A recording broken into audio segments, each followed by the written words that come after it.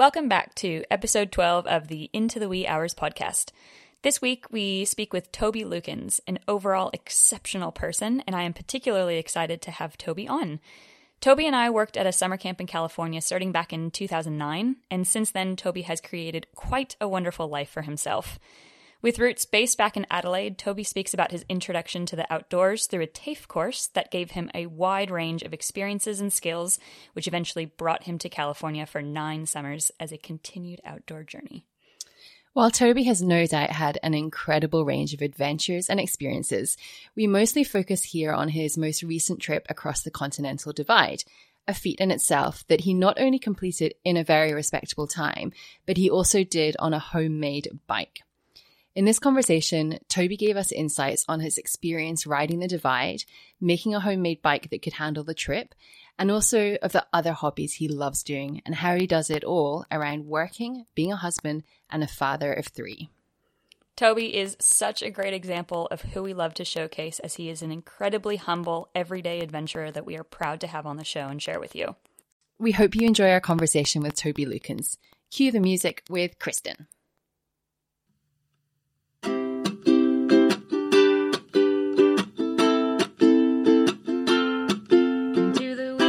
Podcast featuring Sarah and Kristen. I'ma roll up my sleeping bag, here's to clear skies I'm wishing, sipping on noon and wine. I'm just feeling so fine. It's after 5 p.m., babe, I'm about to have a good time. Run, bike, hike, camp, swim, ski, breathe, play, find fun. Welcome back to another episode of the Into the Wee Hours podcast. My name is Sarah Pendergrass, and I am joined as always by my wonderful co-host, Kristen Vaughton. Hello. Today we are also joined by an incredible person, Toby Lukins. Toby, thank you for joining us. Worries. Toby has recently finished riding across the Great Divide in the US, a huge accomplishment and one on most bikepackers' bucket list. Not only that, he did it on a bike that he made himself, and we'll dive into that later on. Toby has quite an impressive adventure resume and is an overall great guy that I am personally excited to welcome onto the podcast. I knew Toby back from 2009, probably actually a little bit earlier now that I think about it, so it's been over 10 years, when we worked together at a summer camp in California.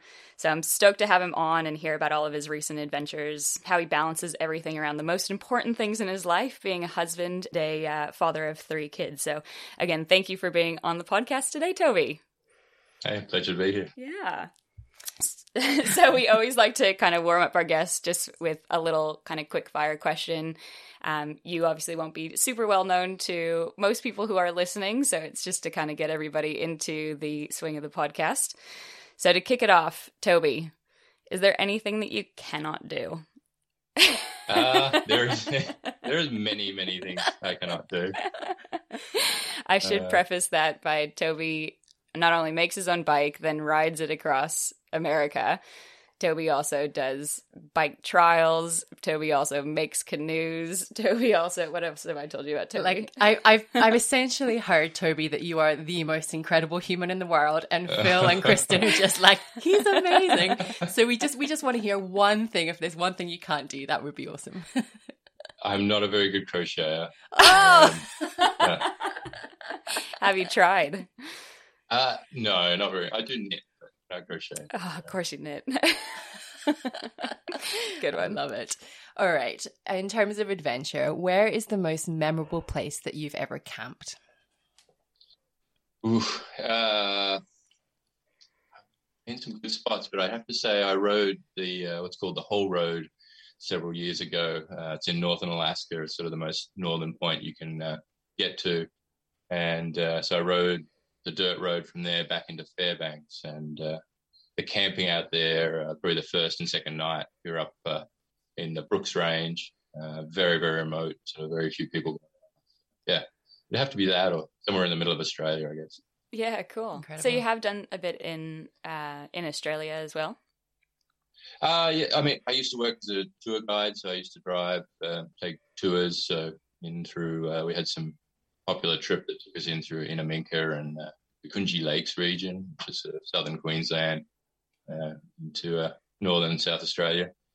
I also rode from Perth to Adelaide many years ago. So across the Nullarbor there. Yeah. Wow, incredible. That'd be an awesome ride. Hey, yeah. Great. Craziest spot that you've ever unicycled? I probably haven't taken my uni that many crazy spots. Yeah. Okay. Probably up in the Sierras in California. Yeah. It's good riding. Nice one. So you mentioned there Alaska, Australia. In terms of wildlife encounters, what has been your most memorable? Had a couple of, I mean, really the big ones are sort of, the grizzlies and stuff like that up in Alaska are sort of definitely the ones that stick with you.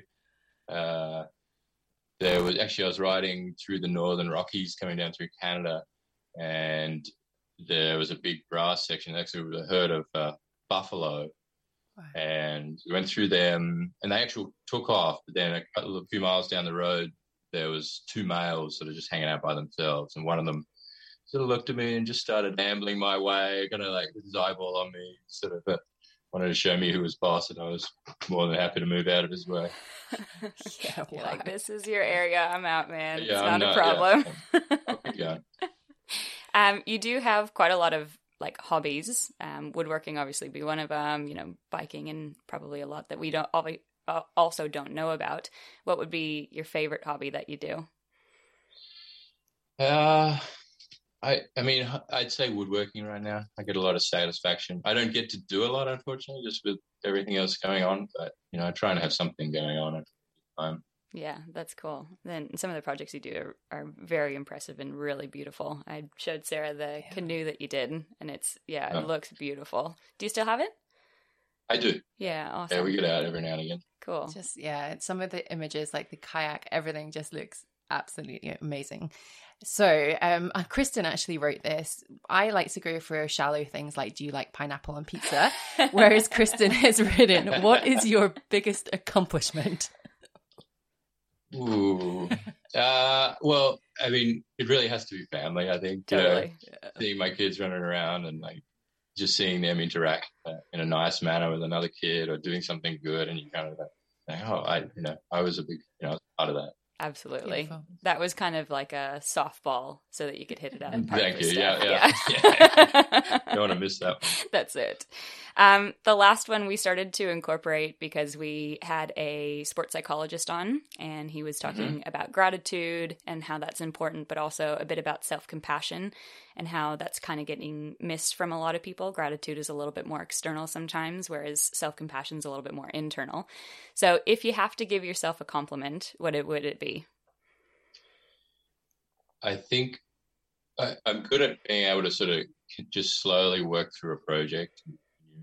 And that, I feel like that's an important skill with this anyway, having a family and lots of things going on, to sort of start a project and see it through, the ability to just... Absolutely. Yeah. Patience, yeah. Yeah, that's awesome. That's a good skill to have. Well, you made it through the quick fire questions, so good job. Well done. Thank you. So now a little bit more of the open-ended stuff. So again, with all of our guests, just to kind of introduce yourself to the listeners, I like to kind of open the floor up for a bit of an origin story. So in as many or little words as you would like, just kind of give a bit of a background for where you're from originally, kind of working your way to how you've got to where you are now. Yeah. So I was born in Adelaide. I grew up there and had a very normal, good, fun childhood.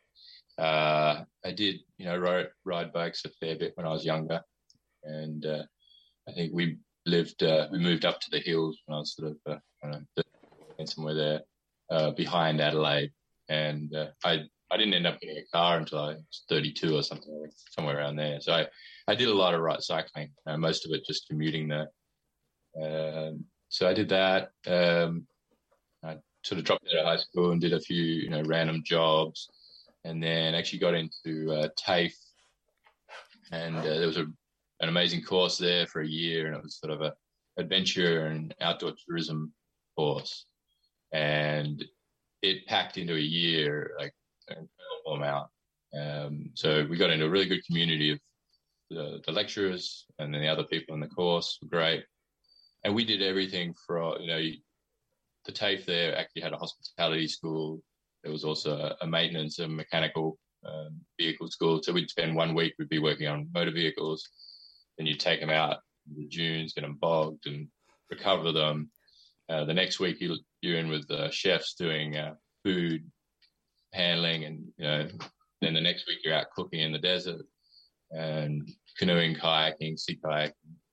And the lecturer there is sort of that we had for our main guy was a big part of the sea kayaking community over there. He's paddled from Caledonia back.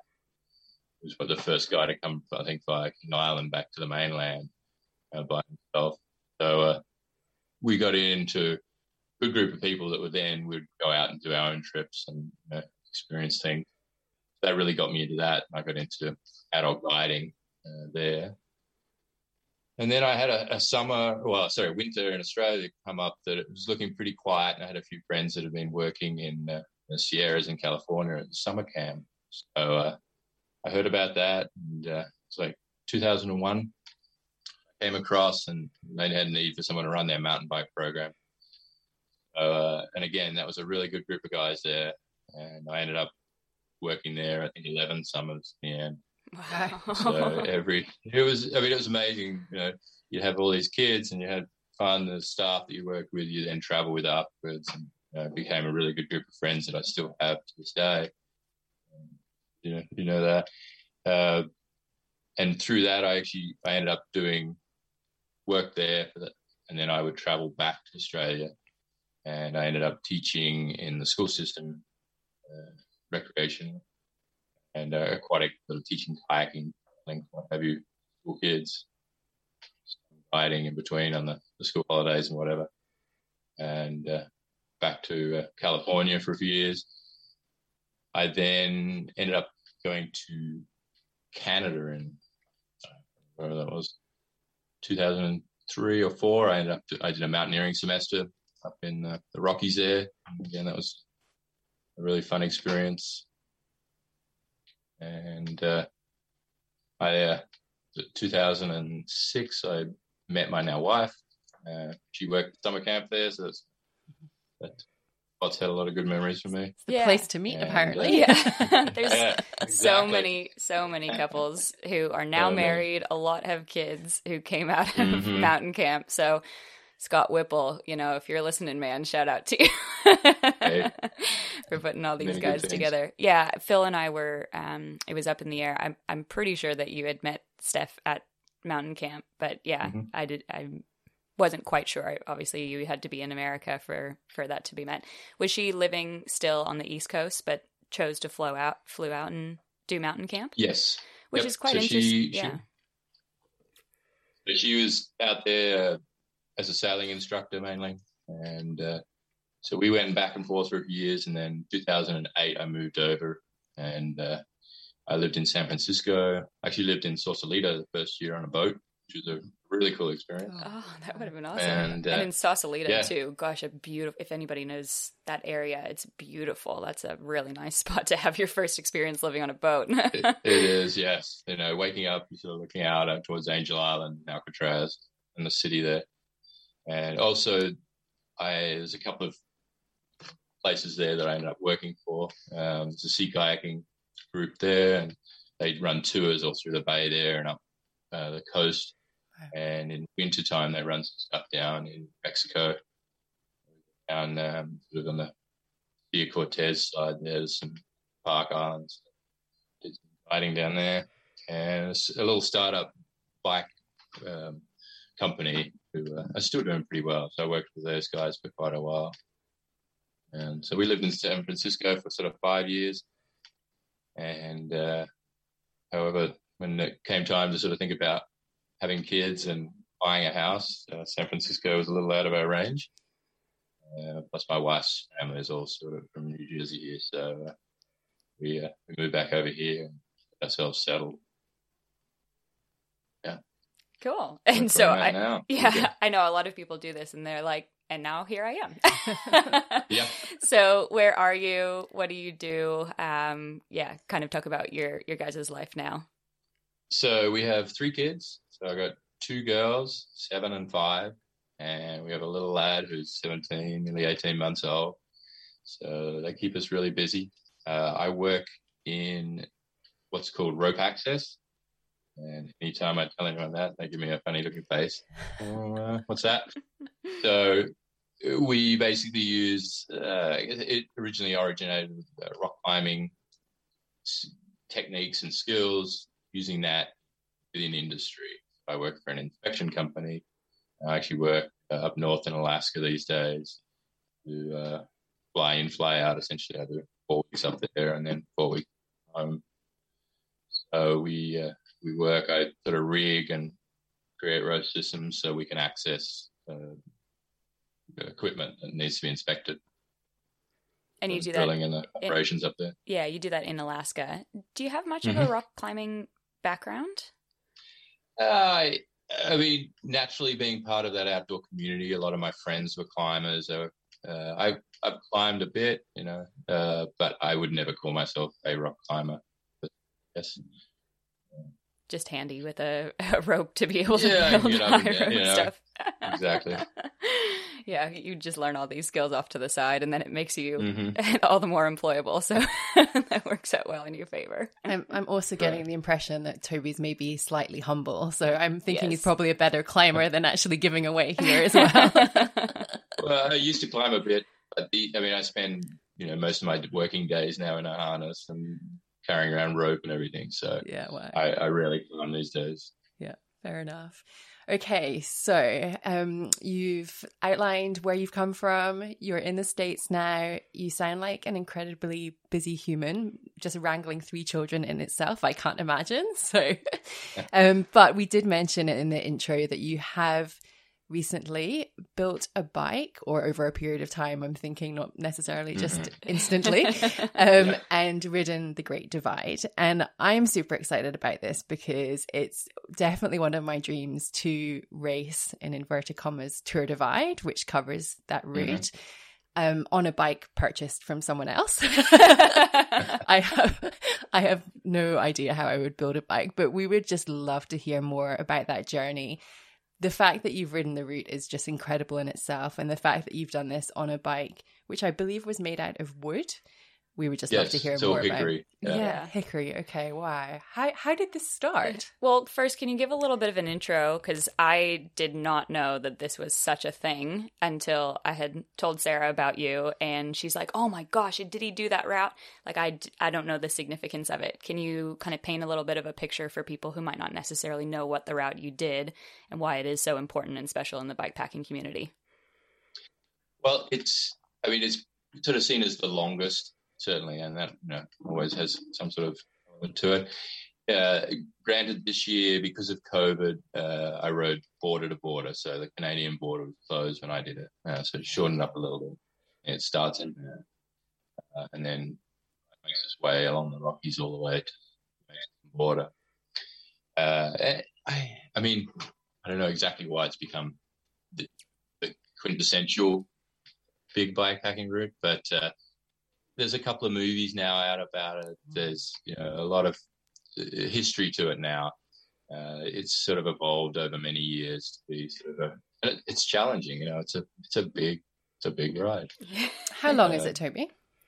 Traditionally it's 2,750, I think, off the top of my head. And that's miles. This year I rode 2,500 miles. Yeah. So I think it's like sort of 4,000 K, I think. I just did the math. It's literally 4,000 K. Okay, yeah. Because I don't speak in miles anymore. I'm kind of speaking K. Right, I don't speak in Ks anymore. So, there's less of them. Yeah. Well, you get more kilometers out of it. Like if you had your watch true. on a lap, you'd get more of the feedback. Yeah, and you traverse, obviously, with that distance through such different landscape, I imagine, as well. And I did see you had that iconic picture at Antelope Wells when you get to the border, and it's just, anyone who's looked at this route will be familiar. It's kind of like you ride all this way to end up in this, what looks like quite a bland place. I don't know if that's a fair description. Yeah, no, it's fair. It's very, flat. it's rewarding in itself because you have seen that picture and you're kind of like making your way. It's kind of pretty much dead straight and flat. And it was really early in the morning. There was 0 other cars out there. So it's just me and actually the tarantulas. You got to like early in the morning, there's like spiders all over the road you end up dodging. Oh God, I didn't know that. And the odd snake. But I hadn't even thought of that. I didn't realize it was only my last couple of days that well down south there. But yeah, and then there it is in the distance, a little spot, you know, and I think they have like 20 or 30 people total go through that border there every day. You know, it's not anything impressive by any means. Which is all part of the curiosity of it as well, isn't it? You Exactly. do this huge ride to end up in this like arbitrary place. Mm-hmm. Mm-hmm. Well, because the whole thing as well, right? To a lot of people is just arbitrary. Like, why would you go do that? But it's because it's a cool thing to do. So we skip to the end. Like, let's rewind. Okay, yeah. Before it even started, why did you? I probably assume you chose it because it is kind of one of the things to ride as a bike packer. So I guess why did you choose to do it on a homemade bike, and talk a little bit about that process of making the bike? Because that's super interesting, and half of it is because I live with Phil Vaughn, who wants to know everything about how you made the bike. He's a chippy at heart. So. He is. So, well, to go, actually, I'll go rewind a little further. Because I actually, so when I started working in Prudhoe Bay, that was when I realized I could ride that whole road very easily. I just take my bike to work one time and in the summer and leave work and ride south. And over the next couple of years, I linked together. I really only wanted to take a week or so away from home, you know, to be off riding. So then I rode across into the Yukon, and then through the Rockies down into Banff. So cumulatively over a few years, and I've ridden to Banff, and then I'm like, okay, well, I may as well keep going. And I wanted to do it sort of in one hit if I could, knowing that, you know, the divide route runs through there. And to be honest, I did not have some sort of idea years ago that I'm going to build my own wooden bike at home and then go ride this. It was one of these things that kind of slowly came together. I'd always had the idea of trying to build a bike out of timber, and so I started, and that process really took a couple of years. A lot of sort of figuring out how to make joints and how to do the process. There's a couple of bike companies out there doing timber bikes, but not a lot. So there's a lot of nights I just lying there thinking about how I was going to achieve something. I'm sure Steph probably had the feeling of, I don't know if you've ever seen the memes of like, he must be cheating on me. And then in the male's mind, it's like, how do I build this? Should I be steaming it, or should I be doing this as you're laying in bed? Right. No, there was a lot of mulling that went in, probably more thinking than an actual construction time went into that bike, I think. And then it's sort of, these things were sort of coming together, the timeline when I potentially was going to be able to do this ride, and when the bike was looking like it was going to be done, I started thinking, well, maybe I'll give this a shot. And I did a little test. It didn't get a lot of testing, so I sort of headed out, and I was like, well, we'll see. Wow. And it lasted.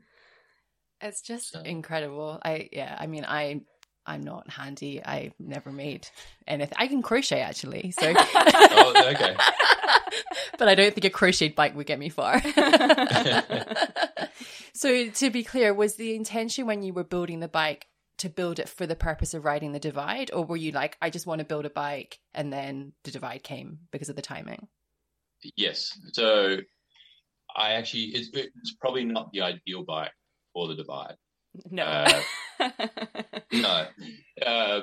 And I started with plus size 29 plus tires. Yeah. So my thinking there was sort of to be cushioning the wooden frame a little bit more, so it's not getting too much in the way of harsh hits and what have you. Yeah.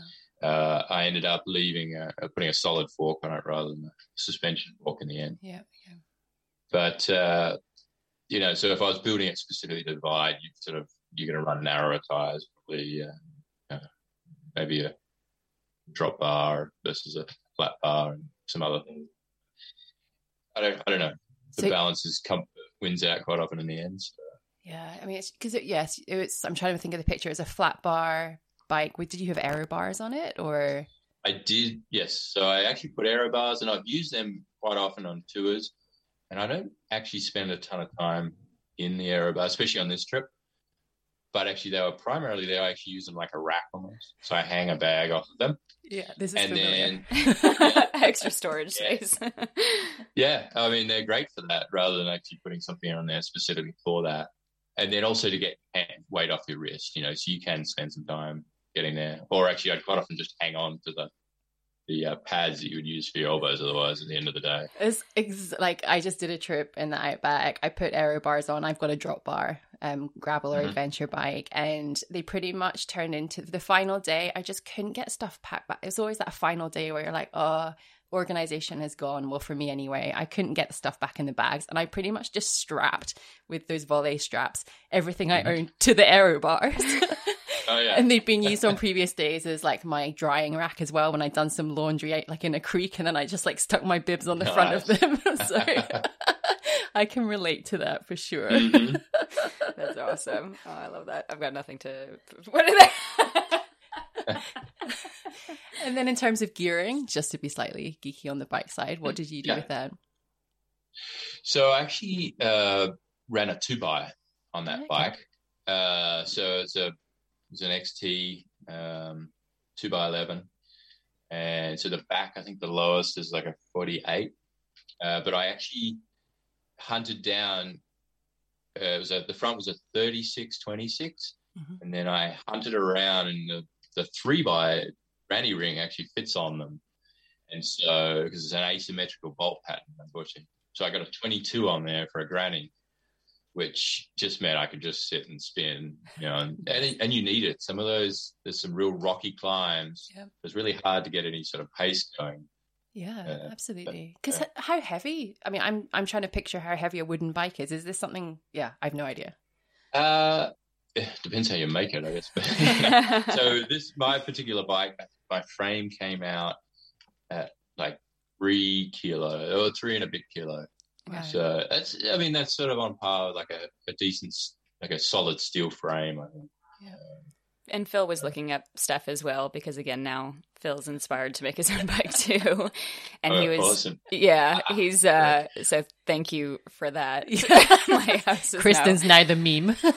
Yeah, now I'm going to turn into, our whole house is just going to be woodworking. But yeah, he said that he was aiming for around 6 pounds is what he was seeing online on forums and stuff. So that would be probably around that 3 kilo mark, maybe just a little bit under as well. What sort of timber did you use? So I used all hickory. Okay. I don't know if it's the best, but I think it's definitely a resilient wood. So that's sort of what I went with. Yeah, because you'd have to take into consideration weight versus stability of it too. I don't know anything about wood, but I'm sure that is a huge thing. Would you change it next time, or would you recommend for the next generation making their own bikes to use hickory? I don't know. I'd potentially, I don't know, I'm sort of self-taught woodworker. So I think there are people out there with a much better knowledge of various species and how they act. I've seen people using ash. Maybe a sort of a springier, tauter wood might work better. I definitely had a little bit of slop in the frame.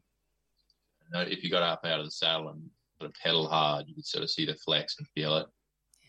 They're losing a little energy there, but again, you get that back with comfort in the ride. So I don't know what the best part is. Probably more, you could probably get a better change with the geometry than maybe just the wood.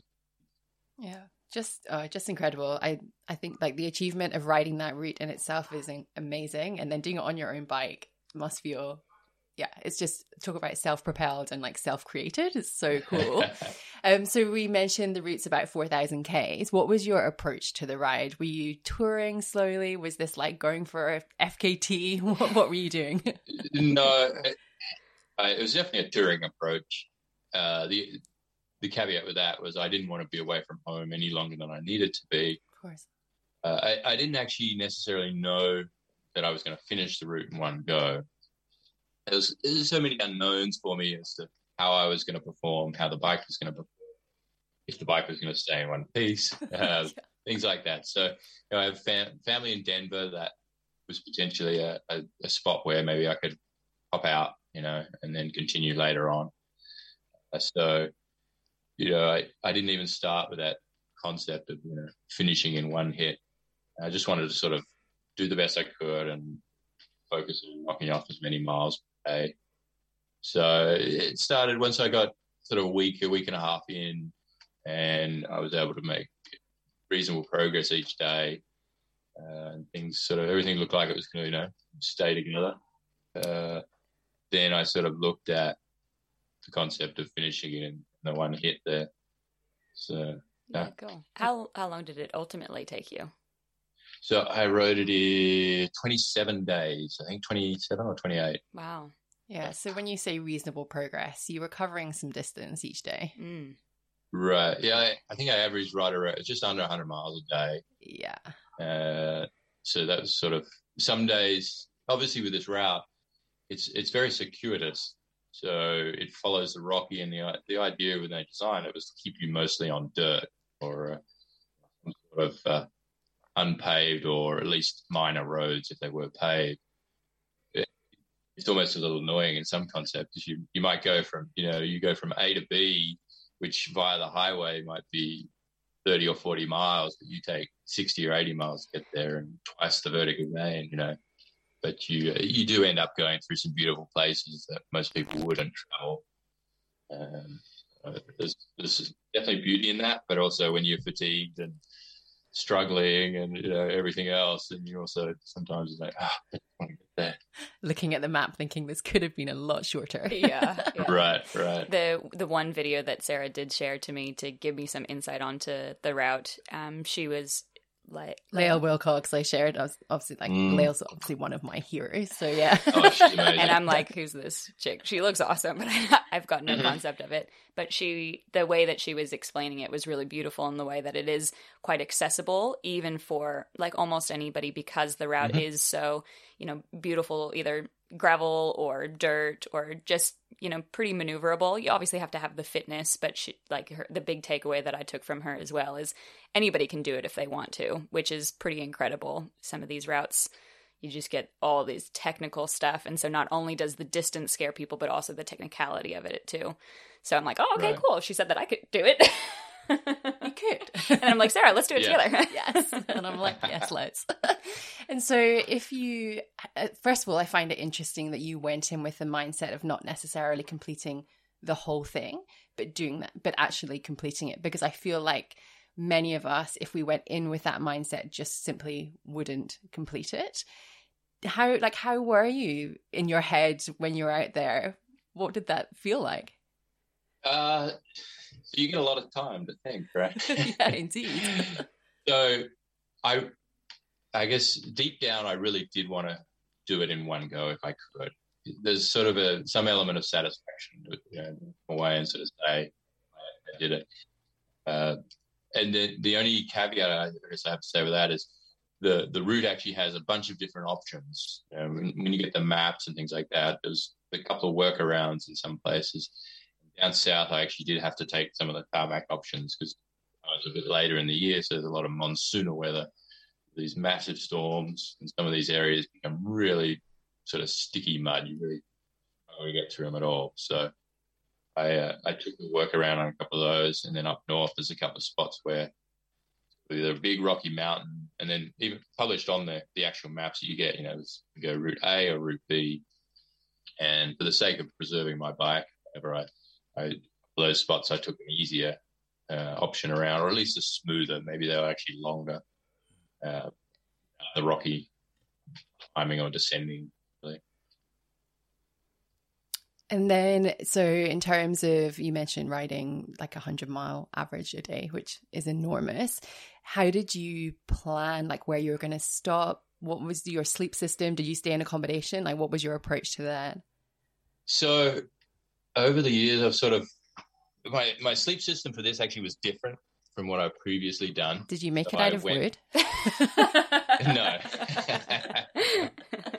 No, this year I took a bivvy, but I I left the sleeping bag at home. I took a pair of like down pants and 2 sort of medium weight puffy jackets, and then my sort of riding clothes and what have you. And so there's actually a couple of good resources out there for the maps that you can get from ACA, which is the group that actually produced the route initially. But there's a couple of online groups that actually have printout pages which have like mileage, distance, elevation gains between, and then resources within each town as you go along. And so I just carry them. Really, I just have enough on me, particularly with my being the bike was wooden. I wanted to have a little extra up my sleeve in case something did fail. So anytime I was out there, I definitely had sort of potentially another night's meal with me, plus a little extra water and a little extra food and what have you, just make it up if something really did fail. But yeah, I rode along, and then each day you've got that time to think. So it's a good time to be riding along, looking at the map or looking at the distance to the next town or whatever. You can start to, okay, am I going to make it through here in the afternoon? I just grab some snacks, maybe eat an early dinner, ride on for a couple more hours. Or, I mean, some days I rode midnight or beyond, depending on where you're at, just, and how you're feeling too. So towards the end, I think into week 3, there's a couple of spots, certainly when you get to down in Colorado, dodging those monsoons. I ended up in a hotel at 5 or 6 in the afternoon and just get it all evening. So it was kind of a nice spot to grab a hotel occasionally. Yeah, of course. And then talking about the weather, like what was the temperature range? Like what were you dealing with while you were out there? So my whole trip, I was pretty blessed. I ended up with some good winds, generally speaking, reasonable weather. This summer, there was a lot of heat going around, a lot of hot spots, and I really only had to deal with a couple of days of high temps. I think 114 or something was my highest temp I got in the Great Basin. But for the most part, I had decent temperatures for riding and fair winds, and it was dry. I think wind and rain on this big stretches where you've got this sort of dirt that turns to clay mud, or so if you hit that, you're doing 2-3 miles an hour maybe. And there's actually a couple of people I spoke to that had been, a couple of weeks ahead, and then they hit some really bad winds, and they were averaging 4 or 5 miles an hour on the flat, going. Oh, wow. That's pretty miserable. That'll break you down. That'll break your heart in multiple ways. And you mentioned as well that there were kind of a couple of times, you didn't say it explicitly, but kind of times that you were feeling a bit low as well. Did you go through kind of those peaks and dips throughout the kind of journey? Yeah, for sure. Daily too, you'll get up. After the first week, I was definitely, feeling it in the morning. It was definitely a struggle just to get yourself moving, get some caffeine in the body, and get some warmth, which really, I think movement was sort of the best thing there, just getting on your bike and starting to roll. Plus, you're rolling through these beautiful areas, so that sort of brings a bit of joy as well.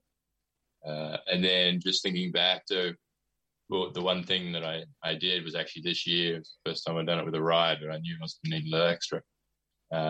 My family all sent me photos, and so I had little cutouts of them, and I taped them onto sort of my top tube and onto my aero bars. So, another use for the aero bars, everyone. Yeah, exactly. But no, it was just nice to look down and there was some, smiling, grinning, stupid faces and whatever. So it was always a little pick me up as well. Cute. That's lovely. Beautiful. Yeah, that has to be incredibly hard. And I guess we always love to dig into the why of these things. Mm-hmm. I mean, you obviously, it's a big challenge, leaving family. It can be, we talk about how it can be perceived as selfish because you're just taking this time to do this for you. There's also some incredible benefits, obviously, from doing that. But what was your why for doing this? Well, it's a tricky question. I kind of like getting out and pushing myself every now and again. It definitely makes you feel alive.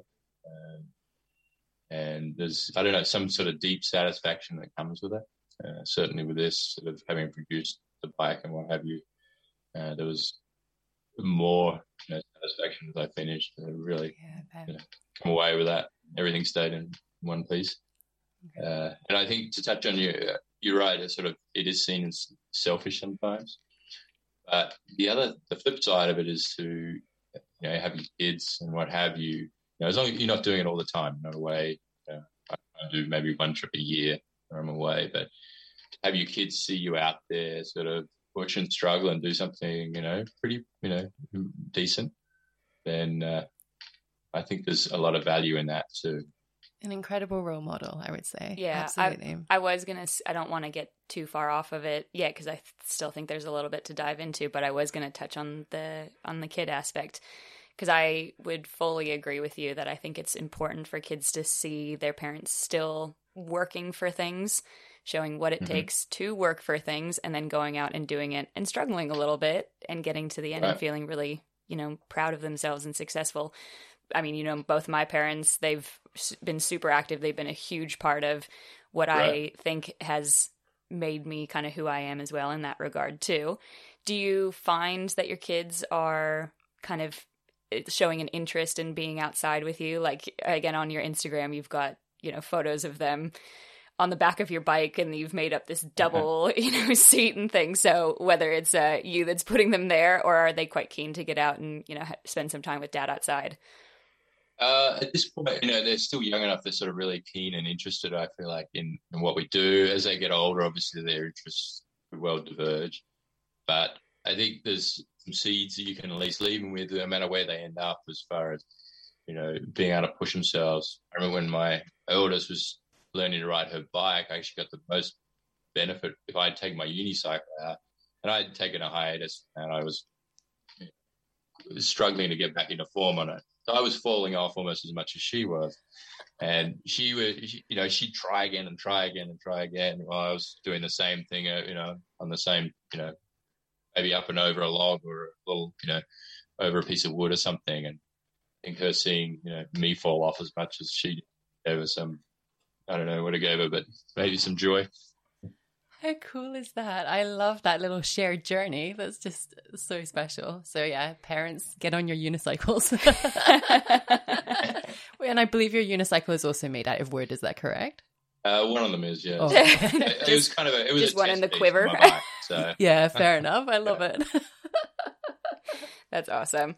So again, I don't want to get too far off of the trip if there is anything else that we can kind of touch on there. What was like a real highlight of the trip and what was a real low point of the trip? I mean, it's hard to pull one highlight out. Generally speaking, actually, one of the real joys of it is there's quite a community along the route that support the riders.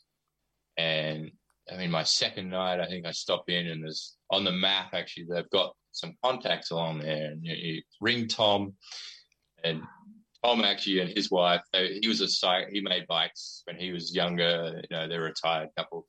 They just let you camp on the lawn, and they had a cooler there, an esky out there with, a beer and a Coke and a few things for me waiting. And they didn't want to take any money at all.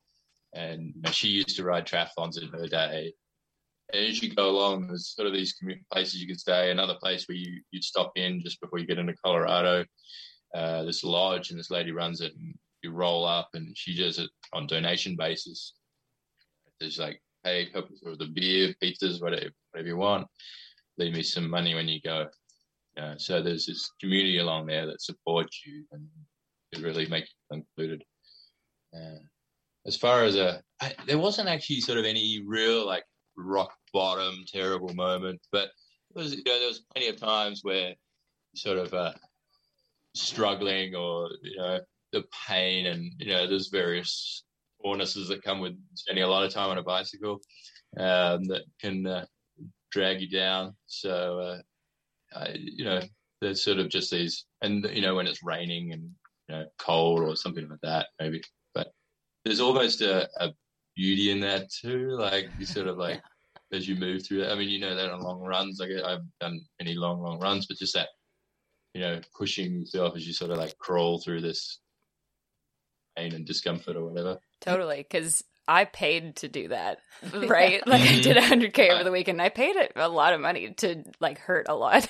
You're not even paying any money. You're choosing to be there. And that's part of the beauty of it. And that's kind of goes back to your why of pushing yourself and digging into those wells and going, I can get myself out of here. And it just gives you perspective in life, I reckon. There's definitely satisfaction to come with that. And I suppose you're talking about, because essentially these tours or these long rides are essentially a game of sitting on your bike, right? In terms of preparation for it, you're obviously incredibly experienced adventure wise and looking after yourself, but how much specific training did you do for the riding? So actually I did more for this one than I have previously, and I find as the years go by I have to do more and more. I also, my work, as I get further up, I spend less. Back when I was guiding and active outside, I was just generally fit. I could jump on a bike and away I'd go. These days, so just around the pandemic time, I bought sort of one of these smart trainers and got into sort of the online training platforms that are available now. And I really like them. I mean, I've definitely seen a benefit for that. So I do, 3 or 4 days a week in the basement downstairs. And then try and get out on a longer ride, maybe on the weekend or something. And again, like the balancing that family, when I'm not, if I'm out traveling, then that's my time away. When I'm back here, then being a good husband and being present and doing as much as I can for that. So those rides are quite often 4:30, 5 in the morning. So I can do that, be back up, get breakfast and get sort of done and stuff like that. And it's not really impacting it, our day too much. Yeah, that's certainly, it's such a consistent theme with the people that we are talking to is balancing and compromise and having to get up early, essentially. Just to make everything work. A little quintessential shout out to America. I like that you train in your basement. There's not very many basements here. Were you on Zwift specifically? No, actually I use Trainer Road. Okay. Yeah. Cool. Do you know that? Yeah, similar idea. Okay, yeah. Cool. I only know Zwift. I am going to ask this question, just looping back to your experience, looping back to one of my quick fire questions. My biggest fear when you talk about sleeping in a bivvy would be bears. How did you handle that? Like, do you have like a bear container? Like, what on earth do you do, and how do you sleep knowing that something might be wanting to eat you? Also know that you're in Australia and everything here wants to kill you. But it doesn't. It doesn't. It's only a mistake here, whereas over there, mountain lions and bears want to eat you. True. I guess if you accidentally step on a red belly snake, it's going to go, all right, I'm going to bite you, but it's not coming to seek you out like potentially a mountain lion is that's stalking you. Yeah, that's a good point. No, fatigue helps, basically.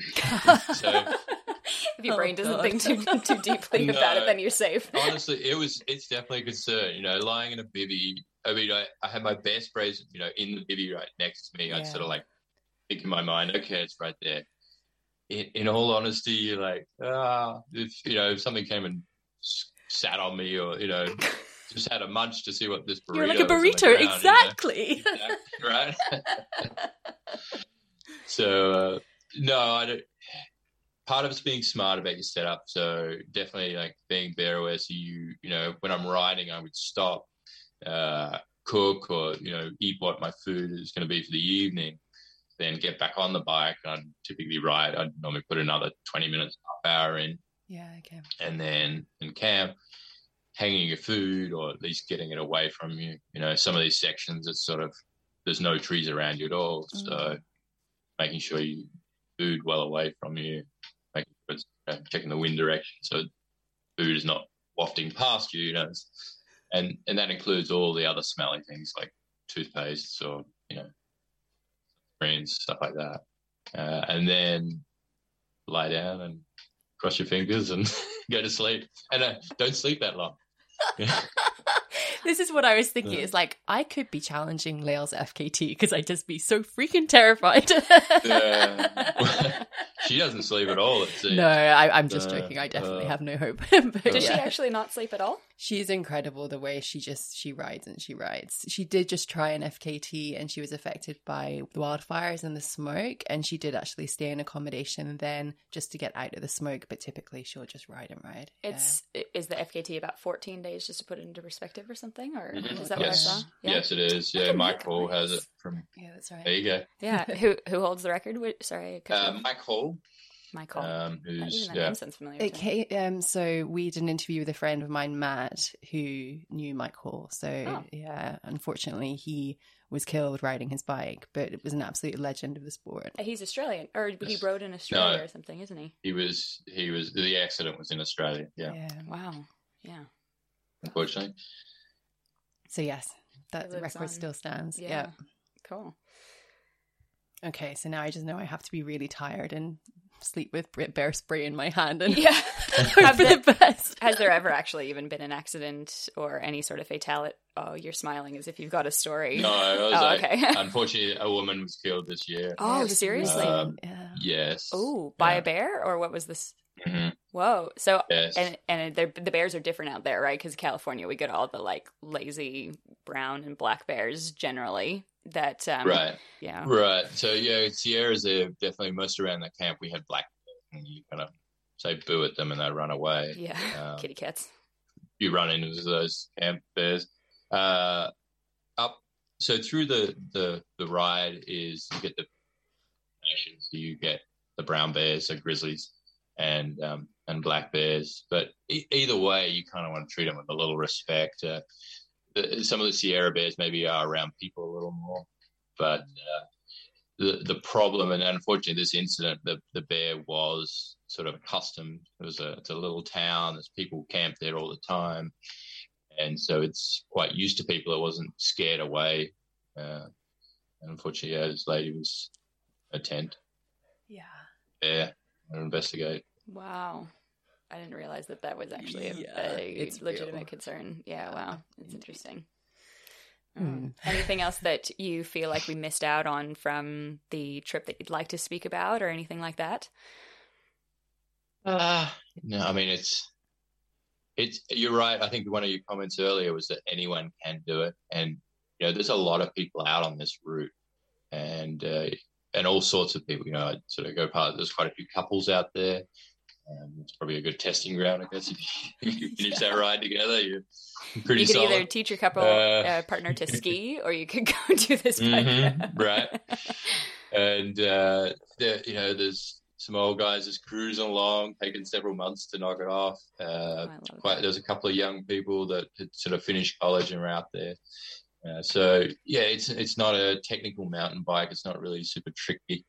And I think, as I mentioned earlier, there's a lot of good resources out there as far as, what to expect and whatnot. So it's definitely something you can, if you're keen and thinking about it, I'd say, you got to obviously with travel these days and everything's a little tricky, but once things ease up, you can, that most people could sort of get themselves organized. There's a lot of little skills that you want to pick up probably, and bear awareness and all that stuff, but I think it's within the range of most people if they do.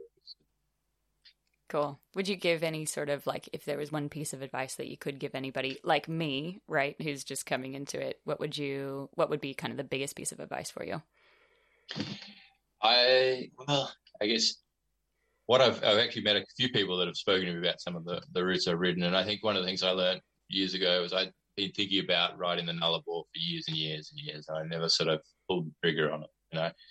I kind of just one year was like, okay, I got to set the date, and it was 6 months out. So I had a lot of time to then, so once I bought the ticket, figured out I was going, there's a lot of time within that to sort of then figure out what you do need to know, practice, learn, whether you need to figure out how to learn to cook outside or how to camp and all those things, some first aid skills, and figure all those things out after you sort of, pull the trigger. What is it? The ready, aim, fire or whatever that. So that's different now. What is it? The ready, fire, aim. process or whatever it is. Oh, right. I see what what you're saying. Yeah. Get yourself like pull the trigger and then figure out what you're exactly. Doing, yeah. And that's kind of almost what Matt was saying too, in a roundabout way as well. Like Matt, when he does some of these adventures, you know, you can kind of sit on like, oh, you know, eventually I'll do this. Eventually I'll get to do it. Eventually I'll get there, right? But sometimes what Matt was saying is if you put it out there of like, I'm going to do this at this date, you kind of almost give yourself, and it's a little bit of that ego-driven thing too. Sometimes that might be the push that people need, but like, yeah, it's the, like what you said, ready, fire, aim, whatever we want to call it. I made a meal of it, but yeah. We got what you were saying. Jump off the cliff and build the plane on the way. Oh, good one. Yeah. That's a nice. There you go. Sarah saves the day. It's a balance because there's definitely some of these trips that have elements of danger to it that, you know, you need to be capable of handling.